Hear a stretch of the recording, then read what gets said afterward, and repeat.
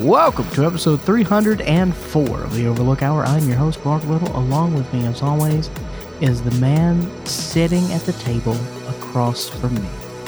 He is wearing a black long-sleeve t-shirt. I will not tell you what is on that black long-sleeve t-shirt because, frankly, just between us girls, it's disgusting. It's Russell John, the Fisherman. Why? Honestly, it is kind of foul. It's super foul. Hello, everyone. No, yeah, it's Oksana. I got mad at her because I thought she got me a Christmas gift. Yeah, but it turns out I just ordered this sweatshirt months ago, and she fake gave it to me. We don't do gifts for each other. Our gift is the eternal love and the fact that we were able to find our soulmates on this planet. So that's it. No more gifts, right? Ever? All right. Well, while I remove the vomit from my throat, I will introduce Oksana Valerianova Osachi. Hi. Happy New Year. Happy New Year. It is a new year. Yep. First episode of the year. I don't like your enthusiasm. You're gonna need to dial that back. Okay. I don't want to read your very loud t-shirt today. It's just neon green. Yeah. Just read my left arm. Yeah. On his left arm of this said sweatshirt, it says, "Warning, goth girls only." And Randy gets it. Bring us in and provide his commentary on this ridiculous beginning of this ridiculous year known as 2022. It's Randy Michael Staff. That's me. Welcome to 2022. I couldn't recognize actually anything on your t-shirt because it's in what I call too metal to read font. Although I do think I see a Stussy sign on it. Dude, there's a lot of shit going on here. It's very big. Just for the record, I'm currently also wearing another plain t-shirt. It is not white. It is now gray, and it has a pocket T. Or it has a pocket on the chest. Do you like a pocket tee? I do, yeah. Sometimes I'll throw the mask in there, or I don't know. It's got utility. I'm gonna tell you right now, I've become more of the pocket tee guy myself, or just pockets in general. I put lighters in there. I put Vax cards in there. You got to start rolling up your sleeve to put the Camel lights you carry around with you. Hell yeah, that's greaser style. Yeah. That's right. And go in. One ticket for West Side Story, please. I mean, I'm in my cool long sleeve today, but you're dressed like you're damn it. What was the reference I made earlier that was good? I dress like I'm fucking cool. Like you're on the waterfront. Yeah, except now I got my cocaine dealer. Was that Frank Capra? Frank Capra? Is it? No, that's Elia Kazan. Elia Kazan. Correct. The godfather of what is it? What's that style of acting? What? The one Marlon Brando. You're thinking the actor. We named the director. Marlon Brando. I'm thinking the director. Elia Kazan. Yeah, he's the godfather of Propaganda? No. Getting blacklisted? Method acting. Oh. Yeah. Is he? Yeah. Yeah, I learned that in one of my very learned classes that I took. Oh, from Skyline? Yeah, where did you go? Did you go Skyline? What was it? City College. I went to City. You don't remember what community college you went I take to. it very fucking seriously if you haven't noticed. Yeah, he's the godfather of the thing. I already forgot what I called it. Well, James This Brown? is the problem. You can't eat before we record. And I mean, you eat all the time. I can't eat before we record. I know. No, I don't eat. I'm not going to eat in 2022. Dude, I thought about starting off with a 72-hour fast. Well, you're an idiot. I'm going to do it. I think I'm going to do it once a month. What's the longest you fasted? On purpose? Yeah. Actually, I think I've gone this conversation. I've gone over 48 hours. I did in high school. 48? Yeah. It was the burrito battle I did in high school with a friend. I don't know what that means.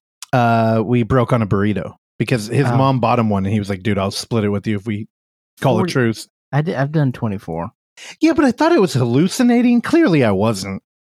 No, I think you certainly are. No, you do. You probably were. No. You start to feel euphoric. I'll tell you that. There's like this moment of clarity after 24 hours that I've hit before where it's kind of like lights look different. You're like, whoa. I never hit that.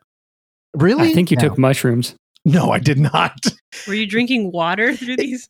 Yeah. Well, no water. no calories is what you're trying to go for. I would even have coffee, but like, I mean, when you were in high school, yeah, probably. I don't know. you were just I've been bad at dehydrated. drinking water my whole life. Why? That's my resolution in 2022. It's the oil for your body. I know, but I'm also bad at changing the oil on my car. So, That's fair. similar theme. How are you with the oil change? Dude, I never drive my car. That's So, true. like, I haven't had an oil change in, let's call it a year, but I'm still okay. Yeah. Yeah, you mostly got to worry about your battery now. I know I crank it up every now and again. I know. You crank it off every now and then too.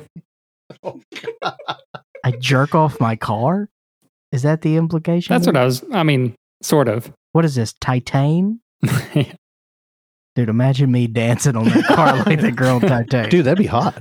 I would be into that. Randy, what did you do for New Year's? Let's get I you just started over realized. here.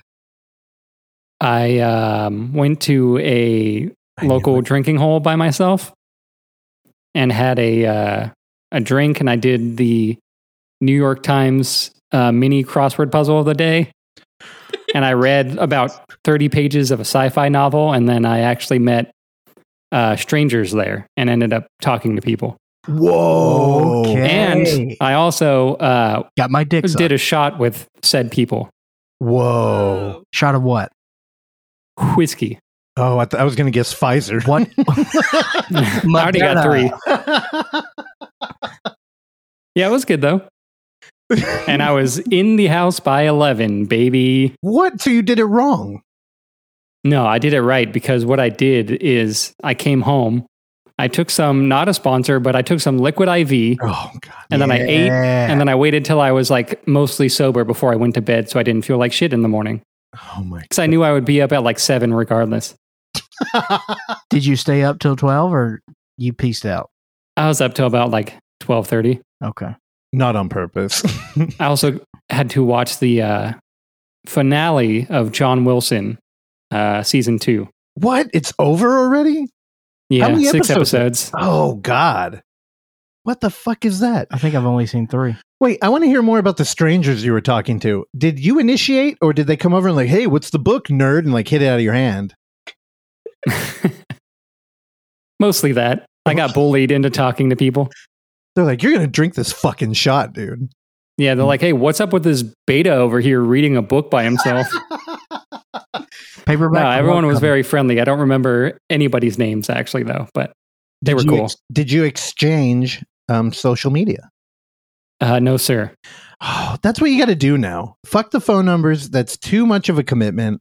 Just be like, hey, you on Instagram? And then, No, I like this late 90s bar experience Randy just had. I don't Hey, they live in the neighborhood. Maybe, we'll just run into them again one day. know. I did see one of the people on his bike the next morning, which was odd.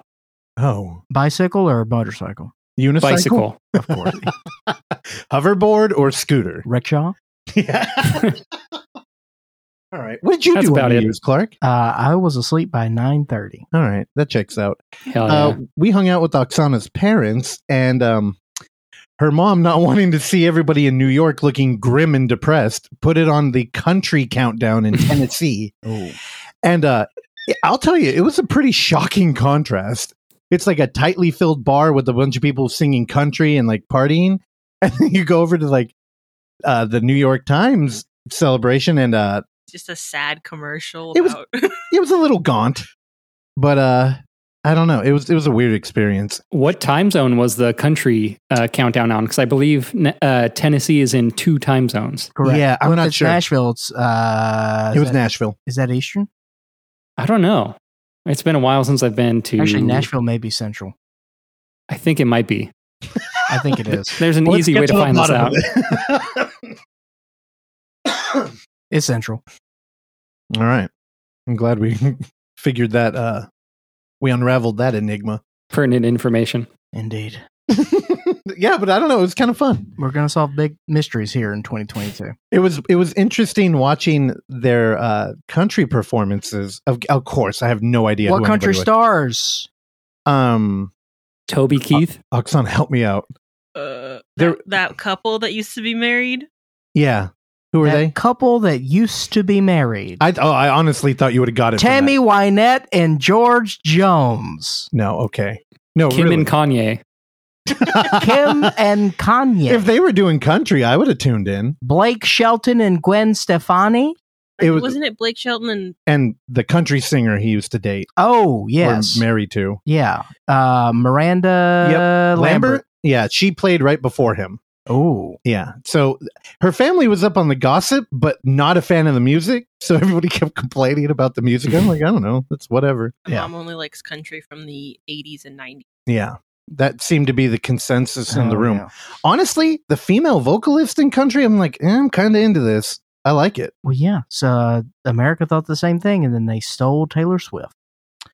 I don't know. Did they? She was country. I feel like that's just the new model where, like, Miley, you got to jump around the genres and then. What are you, House of Pain? Yeah. The House of Marketing Pain. Like, they figured out how to hit every niche market. Well, I guess, is there a niche market when you're talking pop music? Mm-mm. Talk about. You know, I went down a rabbit hole. I haven't been in an internet rabbit hole in, I feel, years. But today, you know who I got stuck, like, Googling? Like, there's so much shit we had to do today. Kevin Bacon. Also, I didn't get out of bed till very late. I apologize, Randy. But I was doing some... Where's my apology, bitch? I'm sorry, Oksana. I was in bed way too long, and I brought her down with me. Do you know who I was Googling? Who? Fiona Apple. Why? I don't know. Hell yeah. I just realized I had a blank spot there, and I'm like, you know, I kind of... Actually, I do know why. Because you know how every company now there's like boutique markets and they'll have like shirts of weird designs. Somebody did a Fiona Apple Joan of Arc, and she was in front of a wall of skulls from the French catacombs. And I'm like, I kind of want that shirt, but I'd be a poser if I don't know Fiona Apple at all. I don't think I can name a single Fiona Apple song. The only Fiona Apple song I think I could name, I don't think is a Fiona Apple song. No, dude. And that's Tom's Diner. Yeah, no. Who is that? Marilyn Manson wrote a song about her, though. It's weird. He's come up twice already. Suzanne Vega. Yep. Okay. No, dude. And I started reading this Rolling Stones article, and I started looking at, like, one of the things was her acceptance award when she first got it. Is she holding it up these days? She didn't look great, but she's an interesting artist. I couldn't recommend her music because I don't remember. She looks like a divorced, sad mom. Yeah, she looks kind of like an old. So you're down? I'm kind of into that. I think you'd be into her. She seems kind of like a intellectual rebel, which you're into as you've subscribed to the Red Scare podcast. So I was or the Patreon. I get those kind of vibes. Where she's an outspoken woman and she's self-aware. Fiona Apple quit cocaine after hanging out with Paul Thomas Anderson. Oh, there you go. I think I've read that headline at least before, too. And Tarantino. I saw that article. I didn't click on it. I was mostly interested with her reflecting on her rape when she was 12 and kind of working through how it's changed her as an adult. Sure. I was really interested in it. I mean, sad fucking story. It happened. I mean, Well, it happened right outside of her apartment. And she talked about... She had an apartment when she was 12? Well, her parents. But she was getting into it from school. And there are 3 locks on the door. And she got 2 of them open before the dude, got her. And her dog was on the other side of the door barking. And she thinks the dog saved her life because the dude probably would have brought her in. Except he's like, well, I'm not going to go in there with the dog. So, it just happened in the hallway. Ooh, brutal. Super interesting, though. So I'm a fan. I don't know her music. So, I'll probably add that on Spotify. Yeah, so I laid in bed today doing that. Sorry about that. Because I know Randy texted everybody at 10? You're like, what the hell's going on today? Or I think you said a couple times. Yeah, because you went out to buy dino kale. What the hell were you talking about, Clark? Yeah, he's like, get some groceries. I'm like, what are you getting? Fucking ancient grains and dino kale? Is that a real thing? Dino kale? Yeah. Dinosaur kale, yeah. Did the dinosaurs plant it? I don't know why it's called dinosaur kale. It's fossilized? It looks like wrinkled testicles. Now I know how you know about it. It looks cool. You drop some of that dehydrating powder you love so much on them. Or hydrating powder. Thank you so much. This show is not sponsored by Liquid IV. Liquid IV. We're here for you. All right. Are we ready to All right. Oh, this again, thing it's off. a new year, but is it still the same old shit What do you mean? with fucking? Every year's the You same. got his name? Oh my No. god! I was just trying to think of, an appropriate way to say a doddering old man who's slowly losing his mind. Well, I mean, he didn't sound great in the pre-show meeting, but his ideas are there. He is an enigma, unlike the time zone in Tennessee. By the way, you caught me onto a sculptor this week. yeah. Ron Merck. It's like Meuck or yeah, something. I don't know how to say it, but I did some YouTube research on that gentleman, and guess who paid him a visit at one of his installations?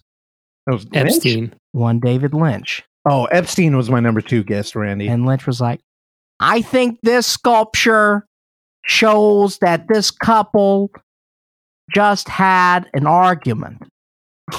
And the wife knows that it's over.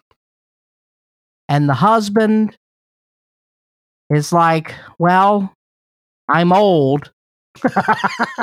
So maybe we can make it work. Dude, that was great. And it's 4 minutes of that. And it's pretty good. Well, I mean, when he's not making the art, I would like to see, you could learn a lot from what he gets from art. That's pretty interesting. Also, I got turned on to that guy because I also had a quandary this week where I don't know why, but if I read a book, it only means something if it's logged on Goodreads. Yeah. And I had that challenge, the 20 book challenge, and it was jipping me 2 books. Like I read them, but it wasn't counting them. So I woke up early on New Year's Eve to read 2 more books so I could actually be acknowledged by Goodreads. And one of them I pulled out was an art book, which Oksana instantly called me on. She said, there aren't any words in that book. And I'm like, yeah, but if you take the time and reflect on the images, it counts. Well, there are barely words in John Grisham books, so it's, dude. That's a shot I don't understand, but I'm sure people will appreciate it. I've read too many John Grisham books. So the book that I learned about that dude who does giant mannequin people, Yeah. It was in Little People in the City. It's the art of a dude named Slinkachoo, good Christian name, and he would do miniature people, glue them to the ground in like urban. These are all shot in London, and then just frame them up. It's cool, but in the intro they mentioned that dude, and I was like, I'm going to Google him right now. Yeah, that guy's great. Which again, you mentioned to me you listened to a book on tape today. Yeah, or I'm sorry, what do you call it now? Audible. An Audible, and I think that's the big difference for me. If I'm in the middle of doing something, I can't just like pause it and then Google. Yeah, I'm already 1 book in 2022, dude. Yeah, you're beating me. Yeah. By the way, I'm back on Goodreads. Mm-hmm. I had to clean some shit up because the last time I was on Goodreads was 10 years ago. I noticed. Damn. And you had 2 books logged. no, I had a bunch of. I had to delete some stuff. I was like, why did I review all of the C.S. Lewis Narnia books? And you deleted them? Yeah. What the fuck? No, I was done. Dude, that's a gem. And plus, it's like, so what? I read The Great Gatsby. That's gone. So, okay, hold on. When you reviewed them, did you actually write a review or just a star? Just a star. I'm like, there's no way. Okay. How could I have possibly? I read those when I was like 11. Are you just trying to pad your numbers? I think I was 10 years ago, and I'm like, and not 2022, baby. I thought about it. There are books when I go on my shelf, I'm like, I read that. I could probably rate it. No, but I'm like, it has to stand out to me. Like there are certain books on there that I've left of like, I read Of Mice and Men 20 something years ago, but I still remember it vividly. So that's staying in there. What else did you have on there? I had a Richard Wright book that left an impression on me when I was a kid. Damn it. Probably should have read that when I was a kid, but I did, and it was cool. Just classic literature stuff. Man, I was going to try and find you, so I just did a Google Clark Little Goodreads. Yeah. Your fucking boy, he muddies up all the Google searches for you. He's on Goodreads? Yeah, dude, he wrote a book, The Shore Break, Art of Clark Little. Scumbag. So if you're new to the show, there's another Clark Little. He's a world famous surf photographer. He's also big on like TikTok, I'm sure, where he takes videos of like sea turtles and shit and they go viral. And a long time ago, he did reach out to our Clark Little and said, "Hey, what's up, Clark Little?" Yeah, 15 years ago on Facebook. And then blame my mom. She's the one. She made him a breakout. This is her story, by the way. She's working on Hawaiian Airlines. He came up, gave her a print, which is in the room right now. It's up there framed. And he signed it for her. And she went, "Oh, this is really good." And I guess, I don't know. This is what she said. And I'm paraphrasing, so don't get mad at me when you hear this. But I guess she told him about some magazine in Hawaii. And then he had come back later and was like, "Hey, that recommendation you gave me, it's really working out." And now he's quit his job and he's a millionaire. And he was like, "Peace." Yeah, he did a documentary about himself with Eddie Vedder. Is that real? Yeah. Wow, how have we never covered that? We've talked about it. We have. Okay, We've wait, done hold the on. I'm show going to make a long note. time. Clark Little, Eddie Vedder. Dude. Anyway, to circle back on what I was saying, so I was back on Goodreads. Russell Fisher, you have just today put on Goodreads that you were going to read 50 books, this year. yeah. You got to up the goal, man. Oh, no. Right, that's pretty high. I did 22, and I started, I think, halfway Russell, last year. that's like it's a book a week. 4 books a month. It's a book a week. Yeah. Yeah. Hey, man, what? I can't be, look, humans either rise to the occasion or they sink to it. Or I'm messing up 2 different quotes. Sink or swim. No. Randy, you should know. It's a corporate thing. Randy, how many books did you read last year? I didn't keep a track. I don't know. Maybe like 5. Are you going to try to read more books this year? Maybe. I always say I do, though, and I never do, so I'm not going to get ahead of myself. Take that as a personal shot. Have you read Oxygen Thief yet? No, I'm still trying to finish another book before.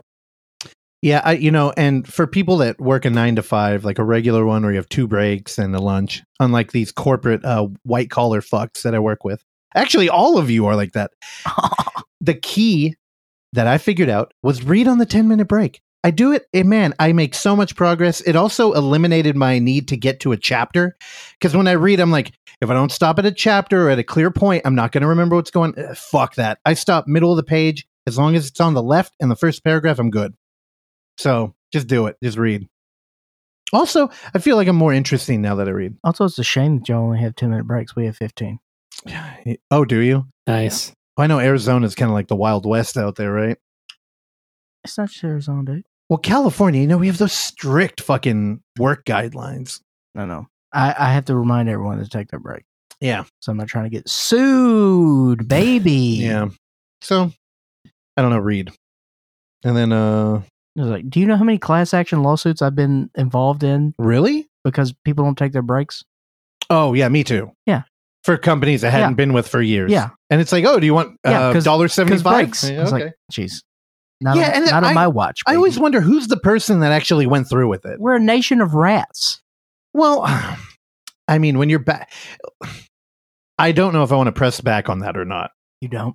No, because honestly, I think for all the people that get kind of taken advantage of in that field, it's the ones who like really weren't. Like I remember a dude tried to sue a company we worked for, and he was one of the worst employees. Yeah.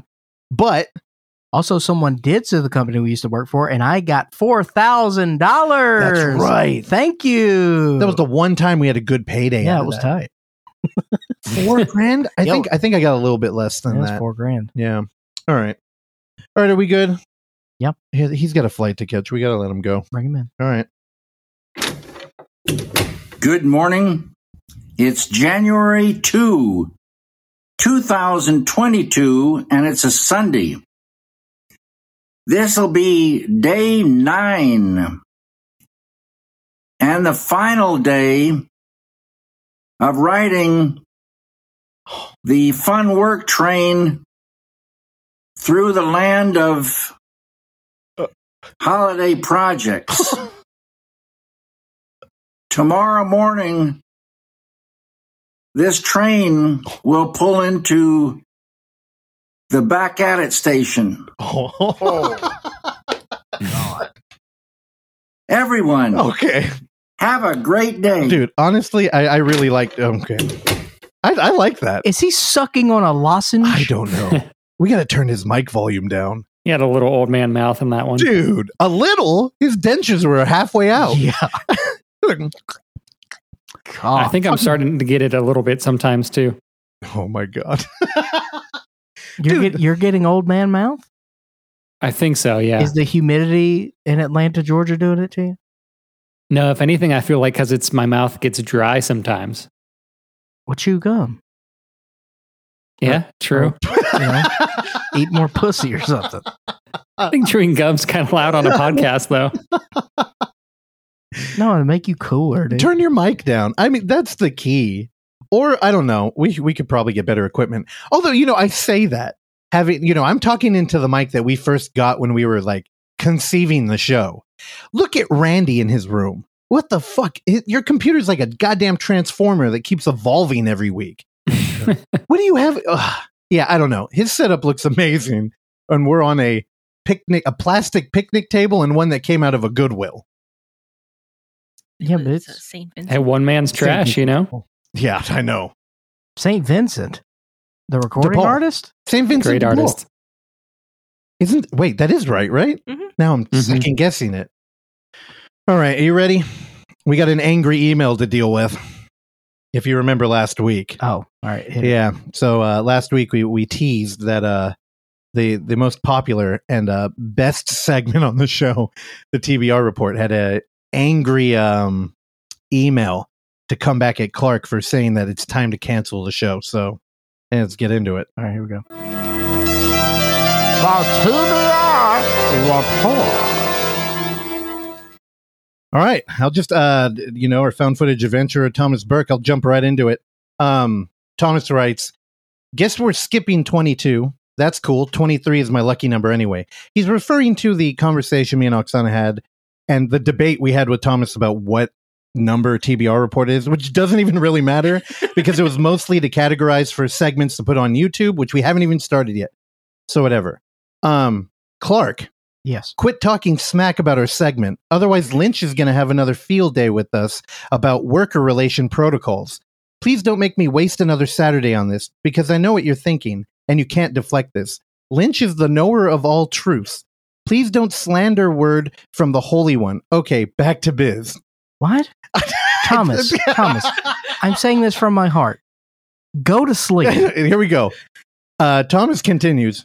Brace yourselves, and I say that to Russell and Oksana, because this one feels too avant-garde for Mr. Track Jacket enthusiast. Yeah. But I have discovered a really neat found footage film made by Academy Award-winning director, drumroll, Bong Joon-ho. Bong Joon-ho. Yeah.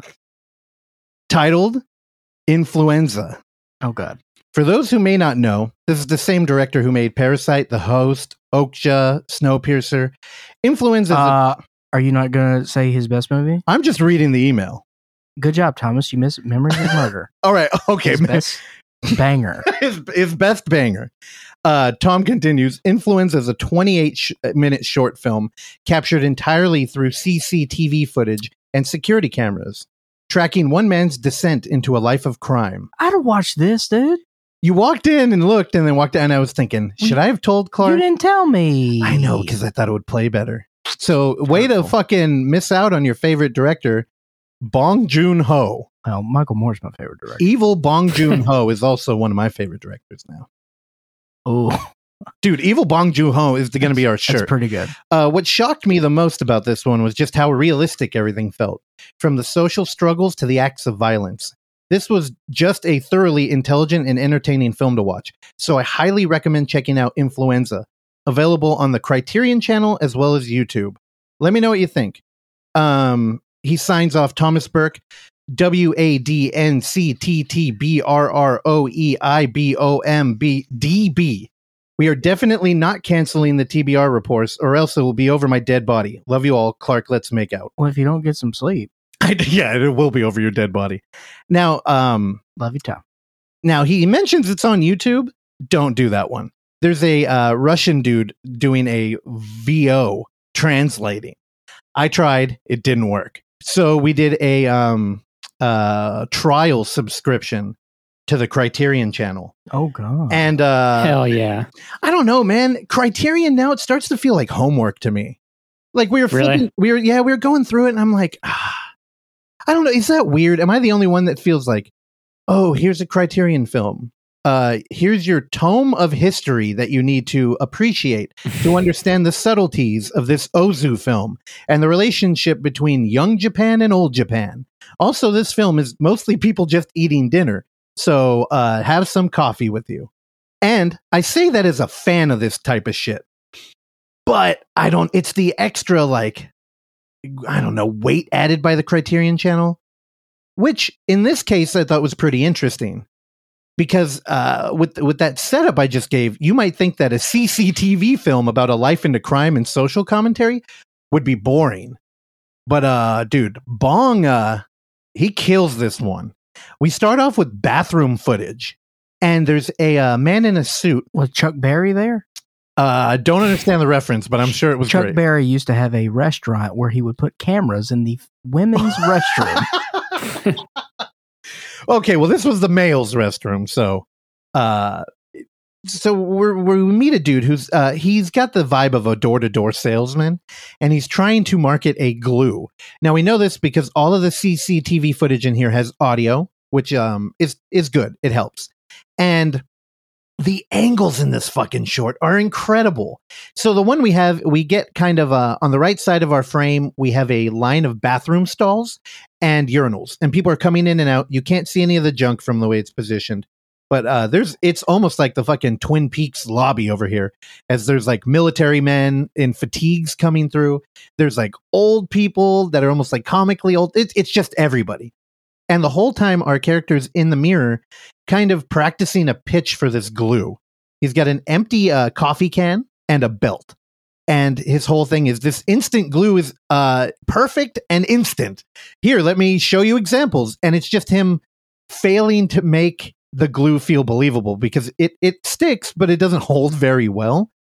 So he's just going over and over and over. And every now and then he'll turn around and kind of pitch it to the people in the bathroom. And it's entertaining.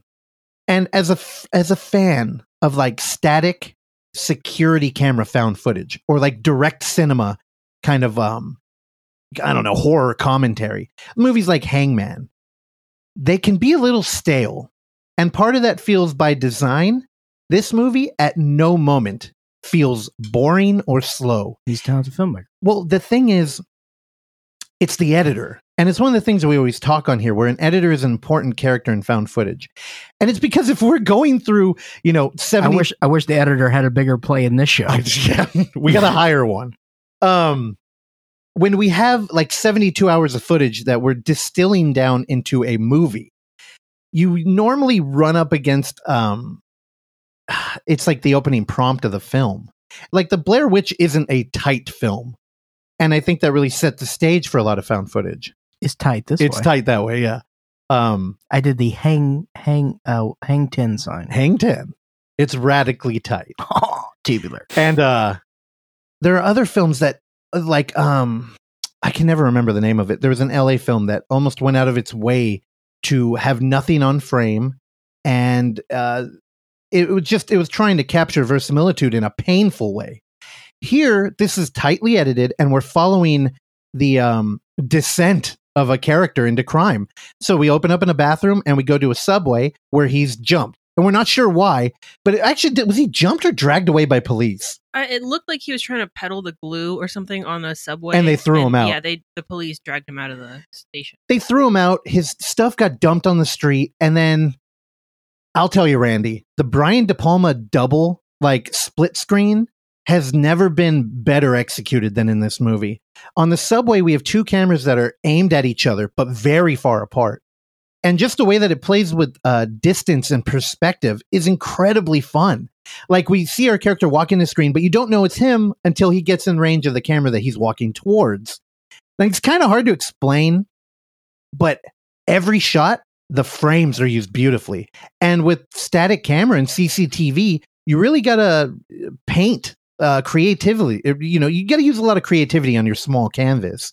So in here we got a cool split screen. Later on, there's a lot of ATM footage as our character starts robbing old people at the ATMs. What about ATA footage? Wait, what is that a reference to? AT. That's okay. Okay. Thank you so much. I should power through those from now on. ATM footage. One of them, there's this beautiful scene where we have a security camera up in the corner and a camera on the ATM. And the way that it tells the story, because we have a close-up and we get to watch him looking over at the person next to him as he's trying, I don't know what he's doing, but he's not getting any money out of this machine. And we can almost watch it happen on his face, and it feels all organic when he decides, I'm just going to take their money. And the way that the security camera in the room was facing, there's an exterior window, because we're in one of those like locked down at night rooms, so you can be in there alone and prevent this kind of thing. And, when he robs them and leaves, you can see him outside. The whole short is beautifully crafted like that. This is great. I highly recommend it. And I did look around trying to find an alternative to the Criterion Channel, and I just can't. There isn't one. So if you have the Criterion Channel, check it out. I don't know if you want to, blow your load on the 14-day trial right now for it.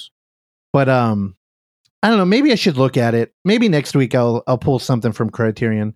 And I am kind of poo-pooing the boutique, but that is kind of where I got my first taste of collecting. I think in like a serious way was through Criterion. The original Nightmare Alley is on there currently. Ooh. Oh, okay. See, but is that fair? Like just acknowledging something's put out by Criterion as being now worthwhile? Because they, even by their own standard, when we've seen them in person, and they've admitted, hey, our catalog isn't that prestigious. There's some titles on there, Okay, but they know that they are tastemakers. I know, and yet they still went with like Michael Bay. I mean, they also admittingly told us that, they got to sell, they got to move some copies. I would have been more interested if they had used the argument that Michael Bay is the death of cinema and that he should be included. Oh, by the way, boys and girls, Michael Bay has a new movie coming out. Yep. Yours truly will be seeing. I was about to say it doesn't look bad. It looks good. Well, it's called Ambulance, and the LA and Ambulance is highlighted because it's about a robbery. It's a heist. Is it in-world camera at all? There may be a little snippet. Okay. But you got a Gyllenhaal. You got Candyman.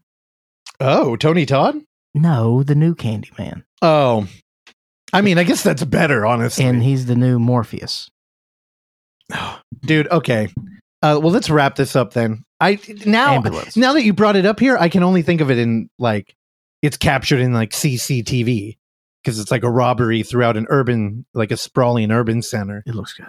I like it when directors play with this format. And honestly, I feel like Michael Moore is already flirting with it. Michael Bay. Thank you so much. Yeah, not Michael Moore. Uh-huh.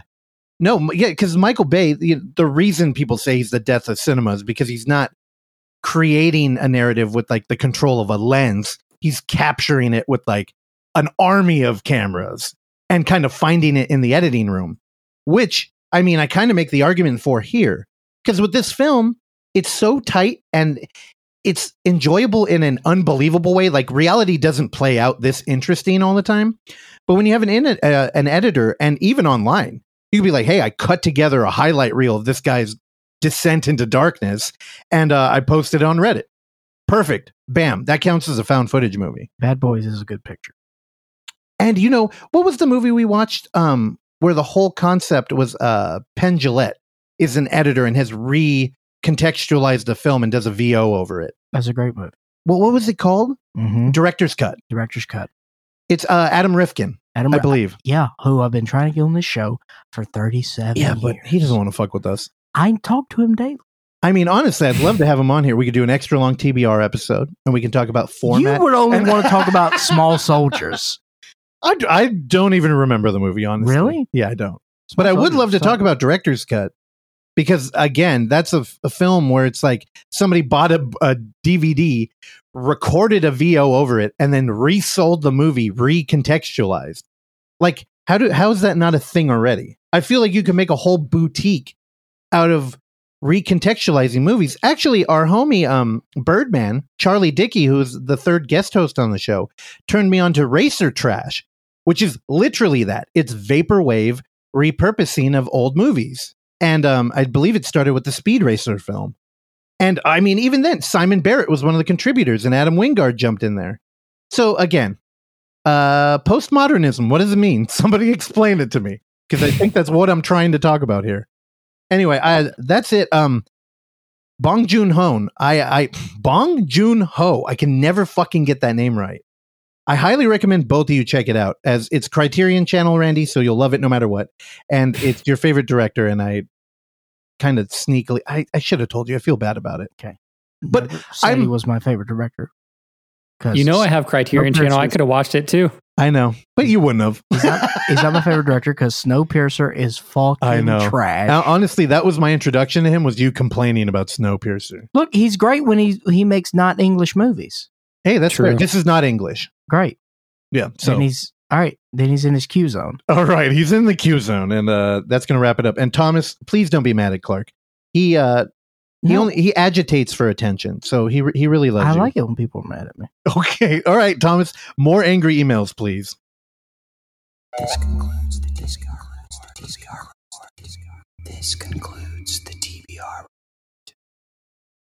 It's a good stinger. Yeah, he should do an old man mouth version, like Weekend projects. God, dude, David. I hope he keeps talking about. That's trains, a dude. good band name. Oh, Weekend Projects. Weekend projects. You got way too fucking happy about that. That's good. Okay, what are you going to play in this band? Xylophone. It could also be like social commentary. Like Randy, let me ask you this. If I were, again, let's just play, it's 2022, okay? It's Imagination Town. That's where we are. So we're going to talk about work. Let's occupy, Wall Street. An alternative, let's occupy Wall Street in an alternative universe that, we're in the hypothetical here, okay? Hypothetically, if I were to procure, again, stay calm, a keyboard, could I run that through the board? Yeah, you could. Thank you, Randy. It's easy. Yeah. I mean, anybody could have answered that. I mean, keyboards are usually built for that. No, but I mean, like, with the show and everything. Yeah. Because I figured out a way, soundboard's coming back, but through the keyboard. Yeah! Just don't get a MIDI keyboard, because then you would have to run it through software and then plug it into the board. Yeah. I'm sorry, I just had an aneurysm. What did you just say? He said, don't get a MIDI keyboard. What's a MIDI? It's just a software conflict. So would an analog keyboard work? Yeah. I mean, that or something that has, like a built-in speaker or sound. Because like I have one right here, but I don't want to move it because I have too many things plugged in. Yeah. But I just have like a small, it's like 3 octaves. It's just a MIDI keyboard, and I just plug it into Logic. You're speaking and I Latin use right Logic, now, to him, dude. Yeah, for. Yeah, we had a micro Korg here for a while, and Logic is my favorite recording artist. So no, it's not. Here's the thing. I'm worried that if you had a keyboard in front of you, I would crush it too your hard. narrow attention span would move into the world of music notation. Okay, first and of all, I would lose all this great conversation that I've come to know and depend on. As a reminder, I have read more books this year than you have. My attention span in 2022 is on fire. I don't think Audible counts. I used to It defend counts. it. I used to defend it. I don't think it does. It counts, Randy. I don't think it counts. Yeah. Fuck you. No, and again, it's just because if you're holding a book, that eliminates the phone. And the phone is your worst enemy. And whenever I walk by and I look over your shoulder and you're on fucking Facebook, a little part of me dies. Okay, I'm never on Facebook. You're always on goddamn Facebook. I'm trying to get the pulse of our nation. I know. You always know the gossip, but it's never good for your mental health. No, I got to get out of there. Yeah, please. I got to get out of everything. Facebook over smoking. Get rid of Facebook, then we'll work on the... No, I've doubled down on smoking. Okay. Oh, what does that mean? I'm 2 at a time out there. Oh, I thought nicotine patch too. No. Nicotine on the neck? Nicotine, I don't have a nicotine thing. Oh, It's sounds not. like It's not. Addict 101, it's dude. not about the nicotine. Okay. It's about looking fucking cool. Dude. So when is the chew coming in? Never.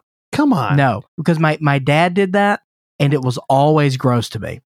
He was a snuff guy. where Snuff film. he would film women and murder them. and then spit on them with chew. That's right. And he was like, it's a family business. He's I'm like, "Dad." drink the what do they call it? Spit?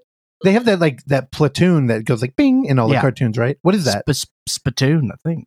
No, it's not. Is it not? Somebody, producers, fucking help us.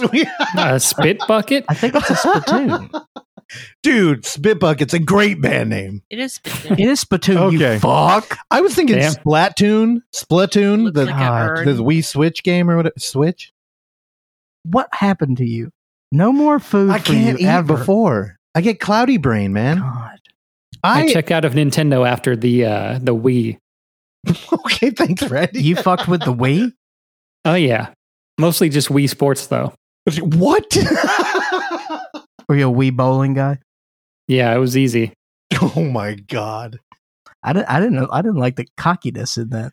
All It was right. easy. We were supposed to put this to rest when David Lynch fucking flies out here and starts the show. All this idle banter shit is supposed to be done. He puts the kibosh on it. It's 2022. It's a new ball game. All right. By the way, brief announcement that is unplanned and unwarranted. The lookies are coming. I Oh, don't know no. when. Probably towards the end of this month. I'm working on some things. Nobody cares. Everybody cares. It It is our most listened episode of true. every single Nope. year. You wouldn't like the most liked episode. Also, special guests. The bullshit. All right. I am not. Yeah, just so you know, again, we're going behind the curtain here. I fucking hate the lookies I know. because I hate And the that fucking- makes me love the lookies. I hate doing. I don't like the trend this year of like new to me. It's like, what are you saying that they're like? We live That's in. a trend? Dude, everybody's doing my top 9 new to me. Yeah. Not new this year, but new to me. And I'm like, are you saying that there were no good movies that came out this year? Because I Yeah. think you're just being fucking lazy if that's the case.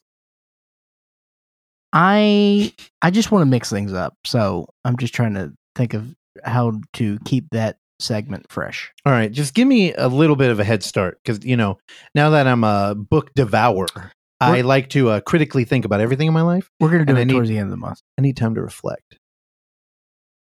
You need time for everything. I know. We started this podcast 8 hours after we were supposed to. There you go. Did you eat before? I always eat. You know that. Also, I read an article that the sewage world has been showing everybody's got COVID. Just wanted to bring that up. What? Yeah. What? Yeah. What does that mean? Well, I mean, it means we need to like privatize our sewage. What does that mean? COVID? Are they? Oh, because they test poop. What? Yeah. You really didn't know that? No. Yeah, they take Who's they? Yeah. Sure, the Illuminati, motherfucker. They identify as that. I don't know, but the scientist that was talking about it, it was really funny because he's like, you know, you might be asymptomatic and you wouldn't get a test, and we understand you wouldn't, but you're gonna poop. Like that's his quote. You're gonna poop. So they're like, we're up 536% on the viral thing, and I kept waiting for that article to be like, and everybody's not dead, so this is maybe a good thing. But it never goes that far. I just thought it was interesting that there was a scientist writing about how excited he is to be testing poop. Gross. Yeah. All right. Well, that's a perfect segue for Randy. Tell us about his shit. You probably will think most things I talk about this week are shit. Speaking of things that kind of sound like homework, it's end of the year. People that are doing their end of the year shows on time. I've been picking up some things from more pretentious God, podcasts. what a sneaky shot. And there's this film on Mubi. I think Mubi is releasing it, called Azor. It's Argentinian. I think there's a lot of languages spoken in this movie. I know French is spoken. It's directed by Andreas Fontana. And it takes place in 1980 in Argentina. And it's kind of like a very slow burn political thriller. Basically, this guy, his name is spelled Yvan. I'm just going to say it's Ivan. He's a private banker from Geneva. And he has a partner that like was living in Argentina and kind of doing, probably sketchy banking things there. But his partner disappears just randomly. You don't really find out what happened. You potentially do. But he essentially goes there to kind of like see what's going on and sort of like take over. There's not a lot of like action or like things that take place in the movie, but there are a lot of kind of interesting and like pretty intimidating looking characters and a lot of like conversations that just feel pretty tense. There isn't a lot of score, but there's a little bit. It's just kind of like pretty sparse, like kind of synthy stuff. It feels kind of like 70s or 80s, almost feels kind of like Clockwork Orange or something sounds, like synth sounds. I don't know. I dug it a lot. The main guy, his name is, the actor's name is Fabrizio Rongione. Hell yeah. I'm going to say. He's really good. It's pretty much, I'll spoil it for you two because I don't think either of you will watch this. It's kind of like ends up becoming like a Apocalypse Now, Heart of Darkness type of thing. It's kind of like about his like descent into evil. It's got a really good last shot though. But yeah, it was pretty solid. Yeah, Azor. I like the art style. I mean, because, when you talk about these things, we just go through on IMDb. Yeah. When you talk about these things, I go into REM cycle sleep, but Nice. That's not true. You were clearly all over your computer. I don't know what you were looking at, but I could see it. Computer. Yeah, I could see it in your glasses because you also wear sunglasses. I can see it too, actually. The next movie that feels kind of like homework is a Kiyoshi Kurosawa movie. Do you guys know his stuff? He did like Creepy, Yeah. and Cure. I think Creepy maybe Or the no, only no. one that I've seen. Maybe he did Creepy. He did Pulse too. All movies that I know of, but I have never seen. You never saw Creepy? I didn't. No. It's long. I It's long. have intended to watch a lot of his stuff before, but I've just never checked it out. This one is very much like a art housey war drama that takes place in Japan. I believe it's also a period piece. I think it takes place in like 1940. It's pretty good. I didn't love it. It took me maybe like 40 minutes to really get into it, but once you kind of like get kind of wrapped into the story, it's pretty solid. It's very well made. Solid acting, and it gets dark for sure. So, not the, I don't know, maybe you don't want to start or end your day with it, but it's pretty solid.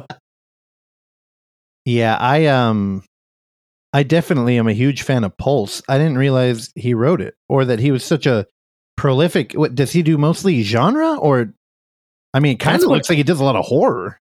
Yeah, that's what I've known him for mostly, but I think maybe the last couple. So I did see his last movie called To the Ends of the Earth. That was very kind of like art housey drama as well. But basically before that, I had only heard of him as like a horror director. So yeah, man, I really liked Pulse. Actually, I think when we saw it at the J Horror like marathon ish thing. Oh, it wasn't really a marathon. It was programming they did at the Roxy. They might have actually contacted him, right? I think so. I think they did like a Q&A with him. It was really interesting. Yeah. He made a movie in 1994 called Yakuza Taxi. Oh, that's yeah. For some reason, I imagine that's brutal. That sounds cool. I'd watch it. Let's do it. Is it Yakuza or Yakuza? Both. Yakuza. Yeah. I like it when you do that more, though. Yakuza. Yeah. That's more fun. Depends. Is that cultural appropriation? Wait, what'd you say, Randy? I said, I don't know. Is that cultural appropriation to say it that way? I don't give a fuck. It's 2022. Yakuza. Speaking of 22, I saw a 2021 film that I will finish off with. Thank you, Randy son. We're all, I believe we're all big fans of Rebecca Hall here from The Night House and Christine. Indeed. She wrote and directed a movie that came out last year. Don't forget The Town, Randy. Sure, love The Town. Actually, not a huge fan of The Town. It's been maybe only seen it once. It's a cool movie. It's a heist in Boston. You All right. would be down with a cool guy movie. Rebecca Hall directed a movie which is on Netflix now called Passing. It does seem kind of like homework or kind of like an art housey drama, but I will say it's like beautifully directed. Apparently she like storyboarded this whole thing herself, just like in a notebook or something.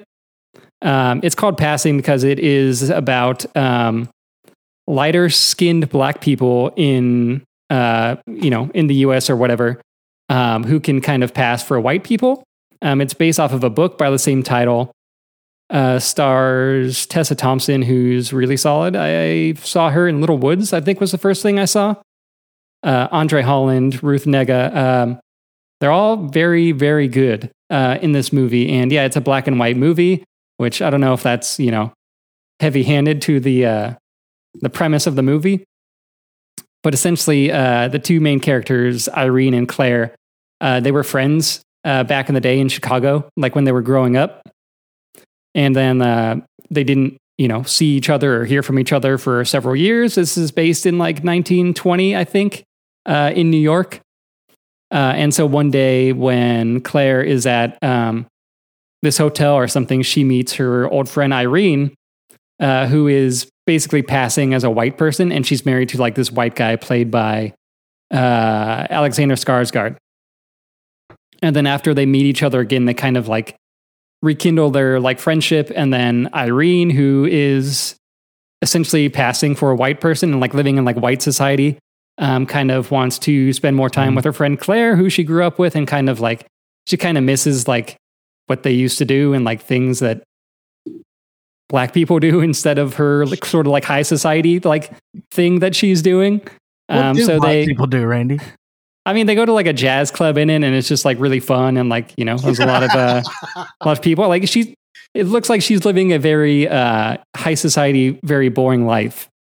So she's kind of they strike up a friendship again, and it's really good. It's really interesting. I'm sure this type of material has been seen before in movies or TV, but it's kind of an interesting subject. And the two main actresses, like I mentioned, are very good. Bill Camp's also in this. He does not play an evil person. He plays a good person, essentially. Really? He doesn't have a good person face.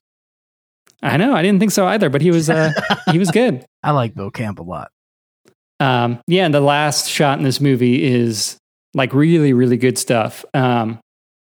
It's like I said, the whole thing's black and white. It's in 4:3, and I don't know, the ending of the movie kind of got me. I didn't see it coming. Go and check out Passing if you got a Netflix subscription, or if you canceled it like Clark just did again. Just canceled it, baby. I don't know why you do that. I'll get it back in March when Formula One Drive to Survive Season 4 returns. Like, are you saving like $30? Saving like, yeah. Yeah, probably. Yeah. Netflix blows, dude. I don't know. It feels like a lot of work jumping in and out of that all the time. I stay in the zone. All right, Randy. Now, whenever a director is blossoming, it's their first feature, and they have like careers in being an actor or actress, I'm always curious, like, what we kind say of actor now. It's 2022. We say what actor. kind of actex?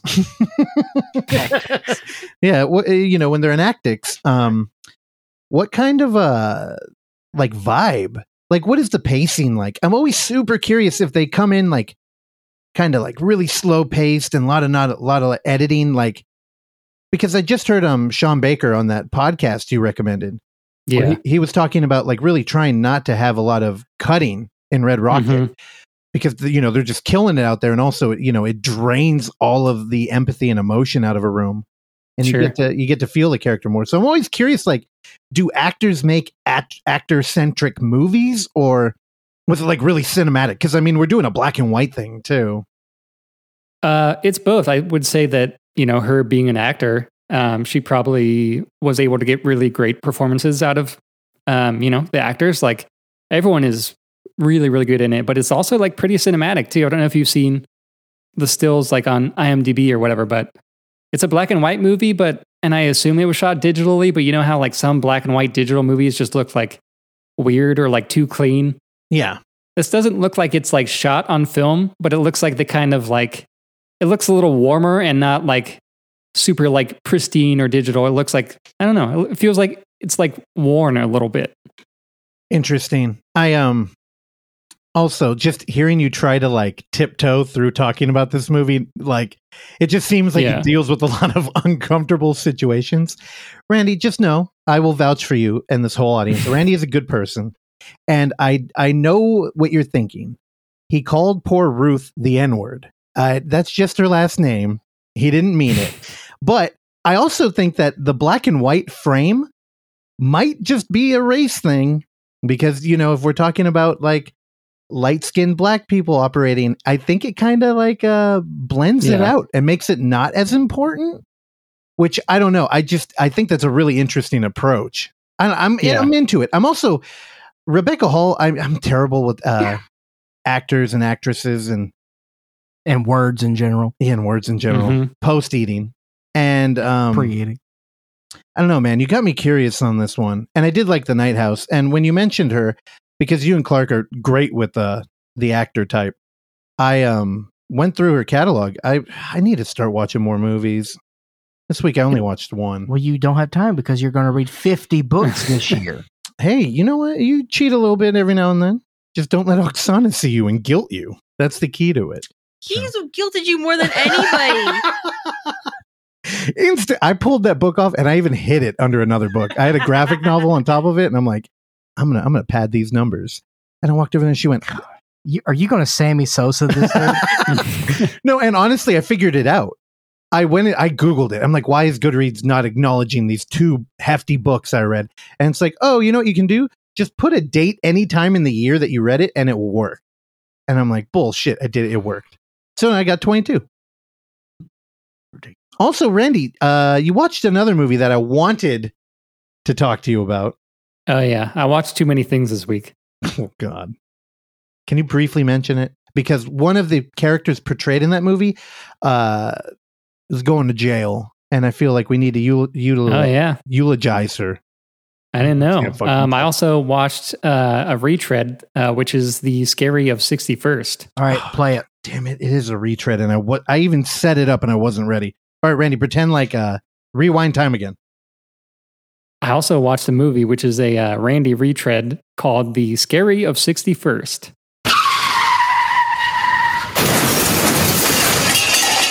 Man, I was really hoping. Oh, it's the Russell retread. Okay. I'm sorry. Idiot. I really wanted you to do the thing again because you do it really good. The next time. I forgot about the rewind tape. All right, what'd you think? We were just doing a second take, though. We weren't rewinding. That's right. Correct. I overall dug it. I had performances, everyone really goes for it, especially the one that gets possessed. Yeah, she's good. By the way, Randy, it's her first thing she ever acted in. Is it? Yeah, it's wild. Nice. But yeah, I thought it looked cool. Shot on 35 or 16? I don't know. I want to say 35. Yeah. It's probably shot on 35. I know it's being projected in 35. Yeah, it's actually going to show it here at the Roxy on... oh, is it really? Yeah, me and Oksana thought the date had passed already, but it's on a Monday, so I'm going. I'm fucking thrilled. Is it tomorrow? It's in February. Oh, okay. I think Yeah. it's 21st. So yeah, let's go out to that. Big or little? Big. It's got to be. They don't have a projector, that's right. a film projector in the little one. Oh, yeah.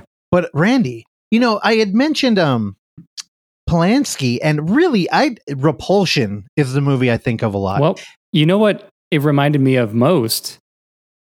Because you kind of got, New York City during the Christmas time. And I think there's a reference to it in the movie, is Eyes Wide Shut. Oh, yeah. Yeah. Dang, I did not make that connection. It's so fucking obvious, too. Yeah. Damn, that's really good. And it's very similar. I mean, it's not just her just wandering the streets of New York, but that's kind of the part that I like the most, is just her like wandering like streets, or like looking at weird architecture with like gargoyles and on buildings and stuff. Oh, the B-roll was incredible. Fat babies. Well, that was what I was saying, is I'm not a fan of New York, and I hate how much people worship the city, and it gets so much love. And I watched this movie and I'm like, hey, I It makes sense to me now. Coat New York with like a paranoia and like a sprawling urban vibe that makes you feel a little bit trapped. And then your only, escape is to be in your little concrete room that's oddly built and full of its own lore. I'm like, yeah, I understand it now. Yeah, I fucking love that movie. And of course, we're talking about Ghislaine Maxwell, who further proof that our court systems do not work, was found guilty. And an innocent woman is going to jail. She's on suicide watch, apparently. Well, don't be sleeping on our boy Zeke, because he's been killing it with the post.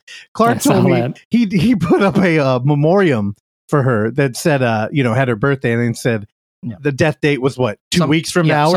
Sometime next week. But did you see the one he did for Betty White?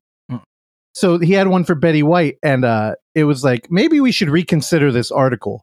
And it was 3 days before Betty White died, R.I.P. And it said, Betty White talks about her diet and how it's kept her in good health. 3 days later, she died. Zeke, shout out to you. It makes me regret even more that we got your name wrong, as we called the film Possessions 2 and not Possessions. Also, shout out to Jess Lane. Keep fighting, girl. We're behind you, Queen.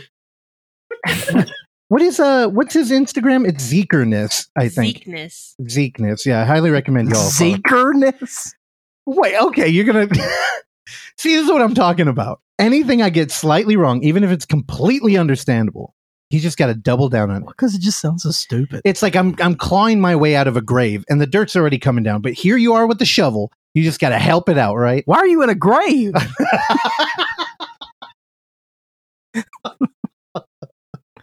All right, I'm going to keep this. I saw a bunch of stuff because I'm super cool, but I'm just going to keep it light and tight. Ooh. I am not going to talk about Spiderman and how every character outside of James Franco was in the new Spiderman. Why? What happened? What about Dunst? Oh, Dunst. Yeah, the girls aren't in it either. Oh, that's right. Yeah, I was like, why? Yeah, give me a little Kirsten. I love a Dunst. Give me a little Emma Stone. Give me a little Franco. No Franco. Everybody else, including the Sandman and the Lizard guy. Reese Fonz showed up as the Lizard guy. He's in it for like 5 minutes. Like, you kind of forget he's even in the movie. And I was like, oh, the Lizard guy's back. Okay. So, wait, is Franco really like out? Like, did he get canceled in like a real way? I mean, the thing is that he died. So I don't, but it doesn't matter. I feel like if, it hadn't come out that, Franco's a creep or whatever, he'd be in it. No, I don't follow this shit that closely. And I kind of like Franco, but I also thought it was incredibly funny and believable that he would be a creeper. Well, I'm a Dave Franco fan. Yeah, I know. And nothing's like, he's still good, right? He's still on the pedestal. Dave's a solid guy. So what happened? Like, I could imagine Seth Rogen, if he's like your buddy, watch out for the knife. Like, 100%. Yeah, because that dude will scumbag. Yeah, what a rat. So I don't believe him. So sick of Seth Rogen. I fucking hate him. Oh, dude, his laugh. What is that new movie he's in? God, the trailer kills me. I'm like, American Pickle? No, he's in a movie that looks good. It's like 3 years old now. It looks good, except he's in it. I think you're excited about it. People call it like, it looks like Coen-esque.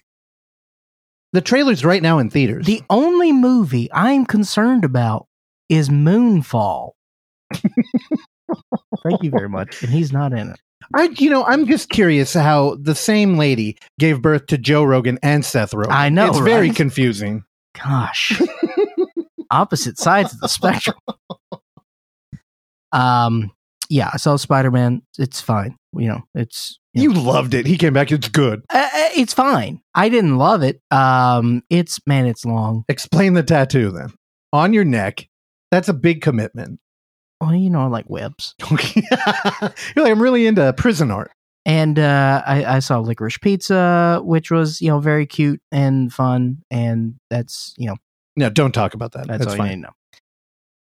The movie that I want to focus on, ladies and gentlemen, and non-binary pals, as my chef friend Kenji Alt Lopez always says, guys, gals, and non-binary pals. What I want to talk about is a movie from 1989 entitled Collision Course. Now, I was perusing, for reasons unbeknownst to me, I do not know how I subscribed to Cinemax on my Amazon Prime account. By accident, clearly. how. I cannot recall the event that led me to subscribe to Cinemax on my Amazon Prime account, but I am subscribed to Cinemax. I have subsequently canceled my Cinemax subscription. What the fuck do they even show on there? A lot of old movies. And so I'm scrolling through the Cinemax. And I see a poster. I see a thumbnail, of course. You know, that's the world we live in, where if you're scrolling through an online Rolodex, you see a thumbnail of a motion picture. Many times it's the poster of said film. And this is a poster in my 35 years of existence. You would think that I would have seen this poster, and B, known of its existence, neither of which happened until I saw that thumbnail on this fateful Tuesday night. And this is Collision Course, starring Pat Morita from the Karate Kid franchise and one Jay Leno as a hard-boiled Detroit cop. This film opens up. Jay Leno is in a 1957 Corvette, and he is drag racing on the streets of Detroit with a couple of black gentlemen. And then he gets pulled over, but he's a detective. And then he gets the number of the female detective because he's supposed to be like the bad boy handsome cop. Jay Leno has one of the most odd faces we have ever seen in cinema's history. He looks like if George Clooney broke his jaw and it didn't like go back to the shape it was supposed to. If there was a giant deformity, or if back to what you told people I had, if George Clooney had rickets, oh yeah, it would be Jay Leno. But let me be very clear, it's the most handsome Jay Leno's ever looked. He looks good. There's a couple, I'm like, you know what? At this angle, handsome. Then the other angle, he looks like a crescent moon clown. Oh, you could call that like Rourke syndrome, what you were talking about. Mickey Rourke? Yeah, like a Mickey Rourke. Well, Mickey Rourke straight up looks like a catcher's mitt now. Yeah, but back in the day, Mickey Rourke looks like a piece of beef jerky caught in a dream catcher. Beef jerky with some bone fragments in it. Oh, man. It's ridiculous. All right. So what happens? Now, let's talk about the cast here. So as we talked about, we got Pat Morita. We've got Jay Leno. We've got Chris Sarandon, who plays the bad guy. Chris Sarandon, of course, is Susan Sarandon's brother, but you may know him more notably as Jerry Dandridge from Fright Night. So the very debonair vampire. Chris Sarandon's cool, by the way. I like Chris Sarandon. Also the detective in Child's Play. Oh, yes. Yeah. Handsome man. Yeah. Ernie Hudson is in this. We also have Randall Tex Cobb who shows up. Randall Tex Cobb, any movie from the 80s and where you have a giant goon in it, it's probably Randall Tex Cobb. Used to be a kickboxer. Tom Noonan is in this as one of the heavies. Tom Noonan plays Chris Sarandon's right-hand man. His name is Scully. He is tall. He is gaunt. He takes this role so seriously. I love it when Tom Noonan shows up and stuff like that because this is a goofy 80s comedy that uses the word Jap far too many times. Tonally, it is a mess. At the end of the movie, one of the climaxes, Jay Leno is on a motorcycle with Pat Morita. They hit a ramp and they end up going in the Detroit Grand Prix. They used to race Formula One in Detroit. And the whole movie is centered around that. So of course, okay. now I had no net reference to this. All right. I know that they used to race in Detroit, and they stopped racing in Detroit because it was the worst race they ever had. It was a terrible track. I would like to watch that.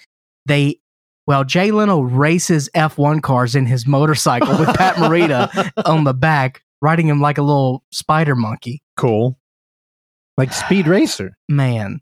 And then the Formula One guys are like, get out of the way. And Leno's like, you talking to me or my chin? Nah, I wasn't happy with that.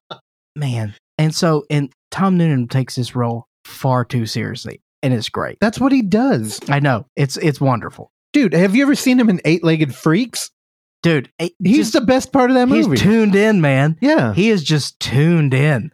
It's really look, this movie is painfully of its time. Okay? Painfully of its time. The music, oh my God, the closing credits. This may be my favorite closing credits of any movie I've ever seen. It is Randy, are you ready for this? It is a split screen freeze frame. I'm going to say that again.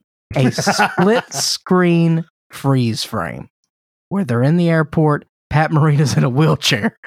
We won't get into that, how he got there. He got beat up. Jay Leno's fine. And they split the screen and then they wave. And Jay Leno's like, see ya, pal. He's like, sayonara, my friend. And then it turns into the cheesiest 80s music you ever heard in your life. I mean, yeah, look, this movie is, it's all centered around, Detroit and the car companies and basically the Japanese, industrialists coming in and taking away American jobs. So naturally in Detroit at this time, there's a little bit of, not too great relationships between America and Japan. And they really hound on that. And it's a big part of the movie. And, like I said, it's very of its time. And if you have that sort of filter with it, this is an enjoyable movie. I had fun with this one. It's ridiculous. And boy, Jay Leno in action scenes. Mamma mia. Rough stuff. I'm trying to find the budget was an estimated $13 million. In 89 is pretty good. But I can't find how much money it made. Well, because I have this theory that, like cult followings or little movies that don't get a lot of attention when they come out. They're the ones that the culture ultimately like holds on to. And like people like me, you and Randy, we'll think of these movies and we'll like cherish them forever. And it's like, then you get the blockbuster shit. And it's like, unless for some reason the culture really identifies with it and keeps it, those are the ones that vanish. So I'm like, I feel like this was probably a huge deal. And one of those things where you're like, oh, this will be a part of everything forever. And there's no need to ever, keep track of anything. And then, a decade later, you can't even remember it was released. Yeah. Dude, did you look up the quotes from this movie on IMDb? No. They're all so boring. So weird. Did you look them up? Yeah. Yeah, like Detective Tony Costas, stop that garment bag. That's a quote on it. Oh, here's this. Detective Tony Costas, who is, of course, played by Jay Leno, and then investigator Natsuo is, of course. You skipped his first name. Uh-huh. Yes, Come on, give it a shot. Mm-mm. Because I was going to read that one, but I didn't want to try and do the first Pat Morita. So, Jay Leno says to Pat Morita, he says, boo! Where'd he go? He says, I'm going to bust your ass. Aha, bust my ass no good. That's the top quote. Yeah. Fujisaka? Oh, let me tell you something. It's a big part of the movie. Oh, no. His first name. When I said it phonetically, I'm like, It's a big part. I'm telling you. It's most of what the dialogue's about. Dude. It takes half the movie for them to like each other. Okay. Leno hated him. Leno was trying to bust him. Because it's a classic trope. It really is. Sure. Of course. Everything is tropey about this. There's nothing original. It's just weird and fun. Well, I mean, that's the power of stars. Is it's two people that you're interested in. You're like, I don't care what they're doing. It's going to be a train wreck. Well, yeah. Yeah, and then you throw in F1. Yeah, I wouldn't be surprised if you have a poster in your room of this movie by the end of the month. As an F1 fan, highly offended. Why? Because Detroit? Let me tell you something. Formula One is the classiest sport we have. Mm-hmm. And the last thing we need is some Kevin Eubanks loving, giant jaw having, Conan hating, motorcycle riding jerk off interrupting our great race. Doesn't he's a car fanatic, right? Yeah, Yeah. a little bit. So, I mean, checks out. Also, he hates Conan. I know. He does? What are you talking about? I don't follow around old fucking late night shows. Okay. I love Conan O'Brien, and I was sad that I hadn't watched it Do for you the past not decade. know the controversy of what happened with No. the late night? I don't fucking... Where were you? I don't read Hollywood Insider. You don't have to. All you do is breathe. Okay, Go what watch happened? Conan O'Brien Can't Stop and then come back. Yeah. Leno stole the Tonight Show from him because he wanted to come back. Oh, okay. Yeah. Because Leno had that little like magazine show that he did before Conan. He's like, I'm tired of this. I want to go back to my show. Oh, and they bumped him. And then they didn't renew Conan's contract or however it went. Man, I love Conan. I still feel bad about not watching his show. Collision Course, 10 stars. Was that it? You're not going to do anything else? I talked a lot on that movie. Spider-Man, me? No, Spider-Man's fine. It's just, it's real busy. The whole thing about Spider-Man is, it's just, God, you have to be so in tune with all the other 37 fucking movies. Yep. And remember, like, okay, who's dead? What happened? Where are we? Why don't people care? Yeah. It's like in so much Doctor Strange. Yeah. And Doctor Strange is like, okay, who could stop him? He's Mr. Time Tunnel Man. Everybody. You know? That's, and again, I've been thinking a lot about what an actual nerd is. And I think it's somebody who really enjoys thinking about systems and how they work. And Marvel is that. It's like, what do you get when you have 278 superheroes occupying one world? And then you just explore all the stories that come out of it. I get it. I don't like what you just articulated, which is like the cinema commitment you need to have, where it's like, have you watched all the TV shows? Are you caught up on everything? Have you refreshed? I mean, it's not. It does play a little part in it because you always have to think about, the universe as a whole. Well, there's time issues too. Well, now they're going. It's all about the metaverse or whatever they call it. Multiverse. Multiverse. Thank you so much. Not back to Zuckerberg, Facebook, right? yes. They got to set up the Sam Raimi Doctor Strange 2 coming soon. Sam Raimi's doing that? Yep, he's doing the Multiverse of Madness. The Metaverse of Madness. Metaverse of Madness. Oh, are you tied in Iron Maiden there? Thank you. Dude, get Bruce Dickinson in one of these movies. I'll check it out. Make him a villain. The one thing I do want to say about Licorice Pizza, and Randy, I want to know if you caught it. Did you catch the cameo? Oh, I thought you were going to say an STD. I did, yeah. The one that's about, I don't know, half a second? Yes. Yeah. Oh, you got some multiverse shit going on in there? No, John C. Reilly shows up as Herman Munster. It's great. And did you catch it because of his voice? That's the only reason why I caught it. Yeah, because I think there's like a tracking shot happening, and you barely see can't see him really. Yeah, it was like, oh, that's his voice. That's John C. Reilly. Yeah.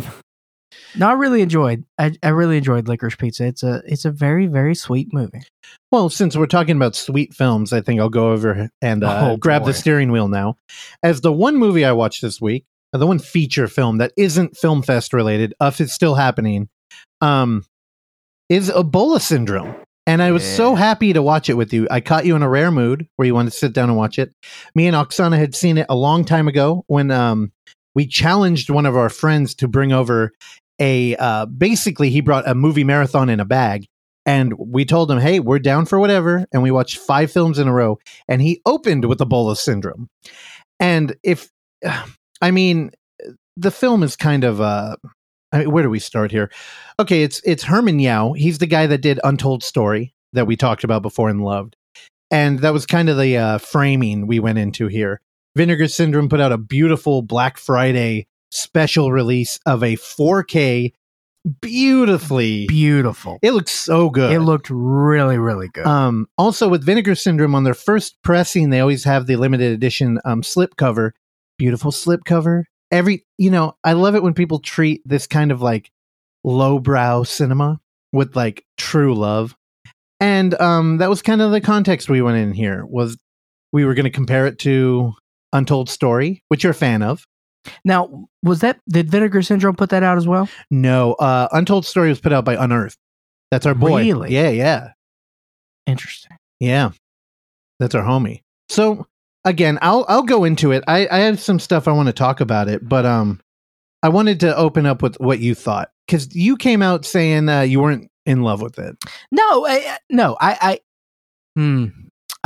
think expectations have a big part in this, because What more?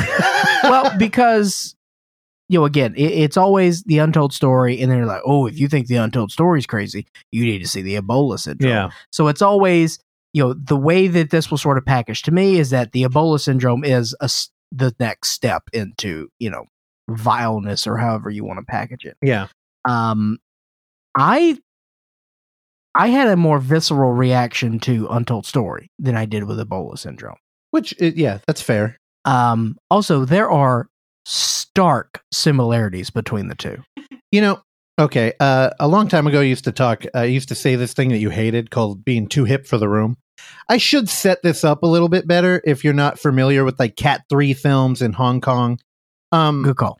Hong Kong is an interesting situation because they were under control of England for over 100 years.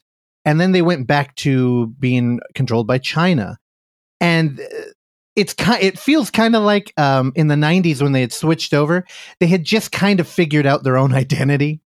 And they were just getting the hang of like their own kind of little Hollywood. And they had like these really brutal films coming out that were, loved in England, oddly enough.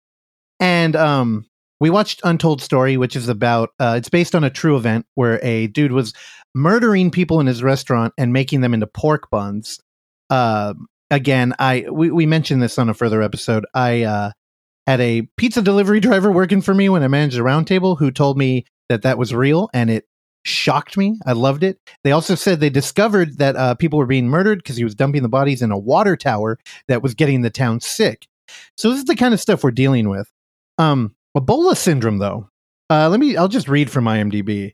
A Chinese restaurant worker wanted for murder in Hong Kong contracts Ebola in South Africa, becomes immune to it, and unknowingly spreads the virus there, then comes back to Hong Kong and continues to infect people. Now, the reason now, you had a more visceral reaction from Untold Story, which is a butcher kind of fucking up a family and its business. Yeah. Which, I mean, it's a smaller scale story, so I totally get it. You actually get to, root for the family and hope that terrible things don't happen. And then they do. And they happen in in creatively terrible ways. Ebola Syndrome kind of has that story in it, and it's just like a footnote. Because he does go to a family restaurant, and he terrorizes them, and he murders them and turns them into burgers.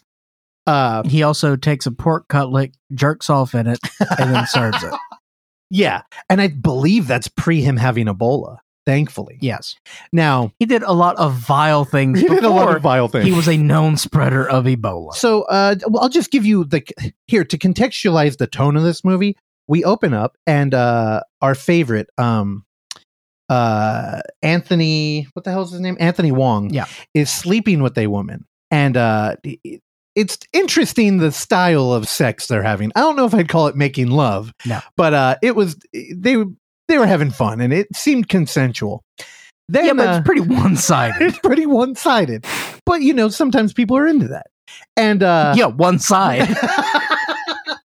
Now, midway through this not lovemaking, another male appears, and he's not happy about it because apparently that's his wife, and they have a daughter. And what happens? It's also his boss. It's also his boss. It's also Anthony Wong's boss. So what ends up unfolding is, I don't know what, Pulp Fiction-esque, where we have a kind of well choreographed scene of triple homicide play out in a front room. And then the daughter's left and he leaves and you're like, okay, this is kind of brutal. And then he comes back and he's like, oh yeah, you're in there. And he drags her and you're like, oh God, what is this dude going to do? Well, if you were thinking he's going to pour gasoline all over her and light her on fire, then you were correct. Except thankfully he doesn't get to. As a neighbor walks in and he goes, hey man, fuck you. And then like leaves. He pours gas on her. Yeah, he does pour the gas on her. He doesn't get to light her though. And he flees to Hong Kong or he flees to South Africa where he starts working in a kitchen. He's a vile, disgusting man who a lot of the characters in the film describe by his odor. Then there's this weird subplot where they're trying to get cheap pigs to butcher. Yeah. And they end up going to a Zulu tribe. And they drive out and they encounter every goddamn animal you've ever seen portrayed in South Africa. I think they run into a stampede of elephants. They get attacked by a lion. There's a jaguar that shows up. No snakes. Yeah, I think you're right. No snakes. No snakes. No alligators, caiman, whatever they got Now, in South Africa. Whenever we introduce like a big cat or like a scary, dangerous animal, Do they have the crocodile in South Africa? I would imagine they seem to have all of Noah's boat down there. And whenever we're talking about animals like this, I know you probably do what I do, and you imagine some like heavy-handed editing that tries to make them look like they're in the same room, and they're not. They're miles away. Well, in this one, they're there. And there's a lot of great footage. I'd compare it to Zombie 2, where we have a zombie underwater with a shark. We get a lot of same frame interaction. And I mean, one of them is a great cat is on their car, like apparently clawing at the window. This movie's just got it all. I'll skip to him getting Ebola. He does it because he watches a Zulu woman die, and he not makes love to her also. I guess he didn't think about, like, whenever you see like a fish washed up on the beach and they're like, yeah, you probably shouldn't eat that because it probably died from something. He didn't take that into consideration and he came down with Ebola.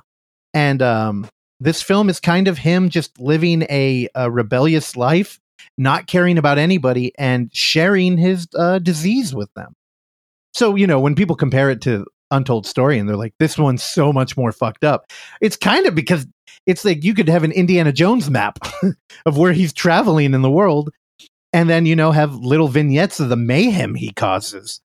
And I liked his performance more in Untold Story. Well, again, when you have a smaller frame, like when you're dealing with a more contained story, there's a lot more room for emotional crescendos. Where in this one, we start at 11 and we stay there. Yeah. Like towards the end, it looks like he might settle down with the family, which is a bizarre idea because, hey, she's kind of into it too.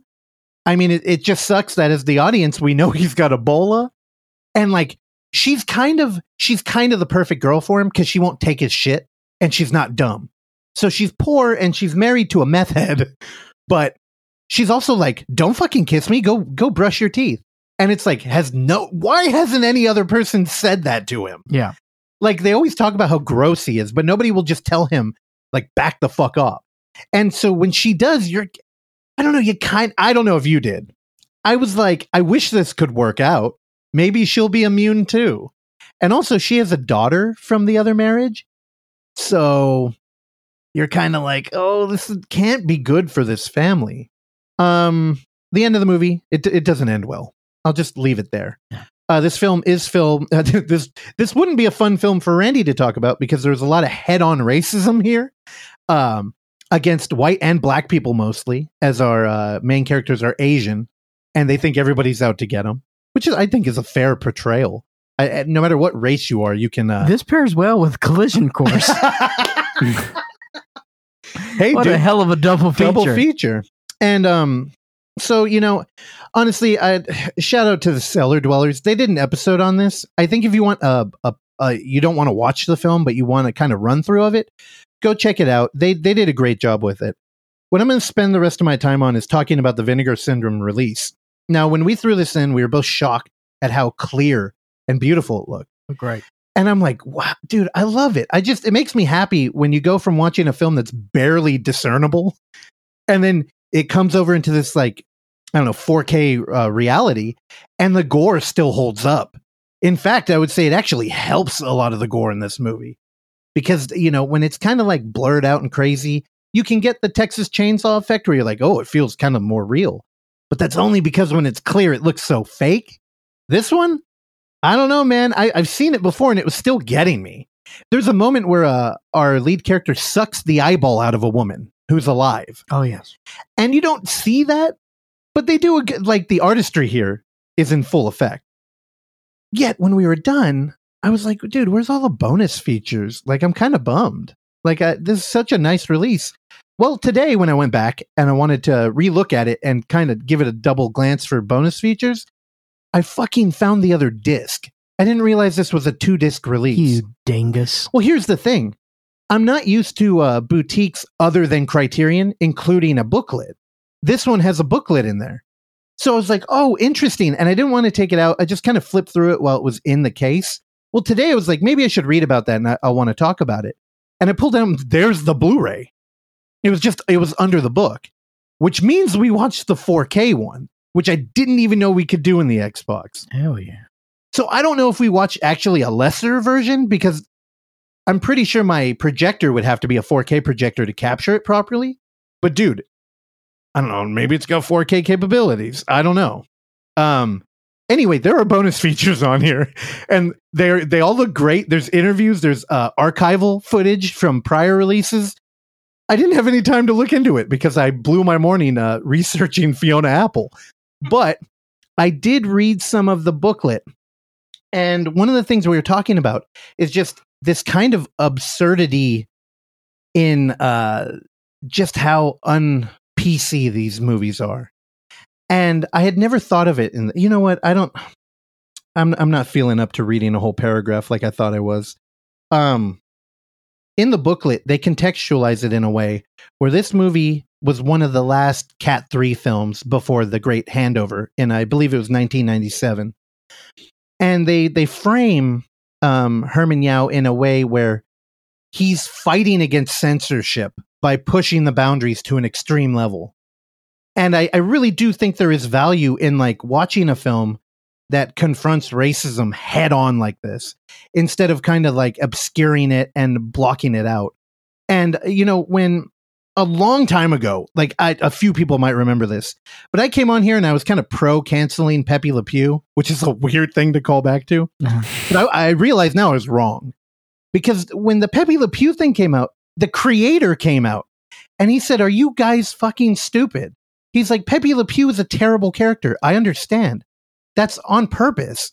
Pepe Le Pew is a guy who is a horrible misogynist, and he doesn't get it. And he constantly is treating people wrong, especially women. That's the moral. He loses every time. Pepe Le Pew is a loser. I'm showing children if Pepe the Frog is a winner."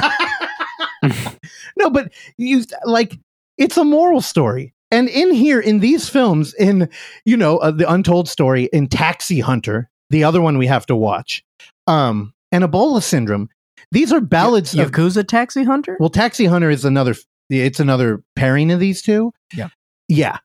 We can go into that another day, but I think you'll dig it. We gotta finish the Trinity. We do. And The Trinity? Yeah, that's right. oh, to end this thought, I just think, when you start censoring things, we put blinders on and we don't really deal with them. And when you're confronted with this, I think it's safe to say you don't leave this movie cheering for a protagonist. No. And ultimately, by the end, it kind of shows how, to keep on theme with the virus narrative we're doing, the town will build its immunity will find you. And in this movie, they find him by lighting him on fire. And he kind of gets paraded through town as a victory for everybody, as they've come together to put an end to him. And I don't know. I definitely will applaud that. And when it's this clear, I hope it gets a theatrical. And I only say that because last week I teased it. I don't know if you could hear me because I was whispering to the true listeners. But out here in San Francisco, Terror Tuesday and Weird Wednesday are back. The tickets are up online. And if you're a huge fan of Boarding House like we are here, Go check out the first Terror Tuesday. Jake, I love you infinitely for opening with that.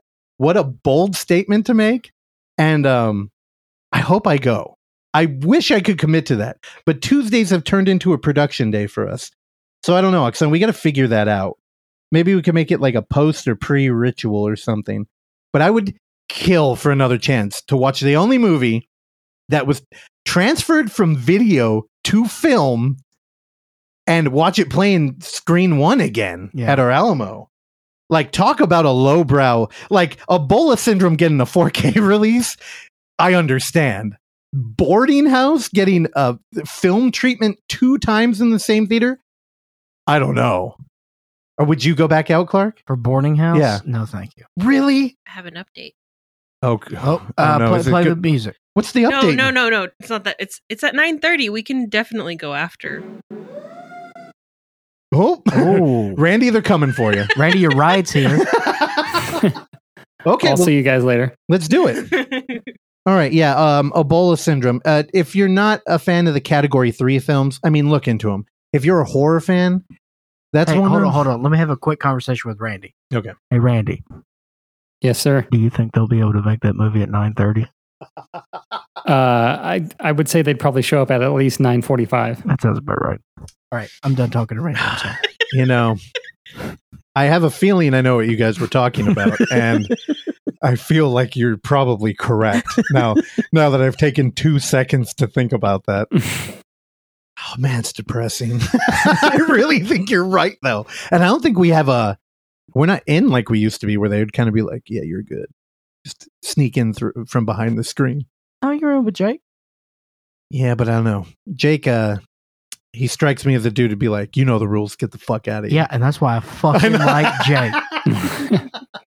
Hey, producers, when was Jake on here? We should be plugging that episode. It's like October. Nobody measures the episode by the month. It was September because he was talking about screenings in October that John didn't go to. So. What number? I don't know numbers, dude. Oh my God. What am I, 276. 276. There we go. Randy wins. My computer's too slow. I know time. All right. Again, Off 5 is Among Us. If you're a filmmaker, if you know a filmmaker, if you're thinking of becoming a filmmaker, you've got 4 weeks, and that's plenty of time to produce a found footage film. Do that now. Also, friend of the show. One of our top guests that we've had. I don't know if we don't really keep tallies of how many appearances our rotating Rolodex of in-house guests have come up, but I think that this particular gentleman is going to be towards the top of that list, and that is our dear friend Robbie Smith. Is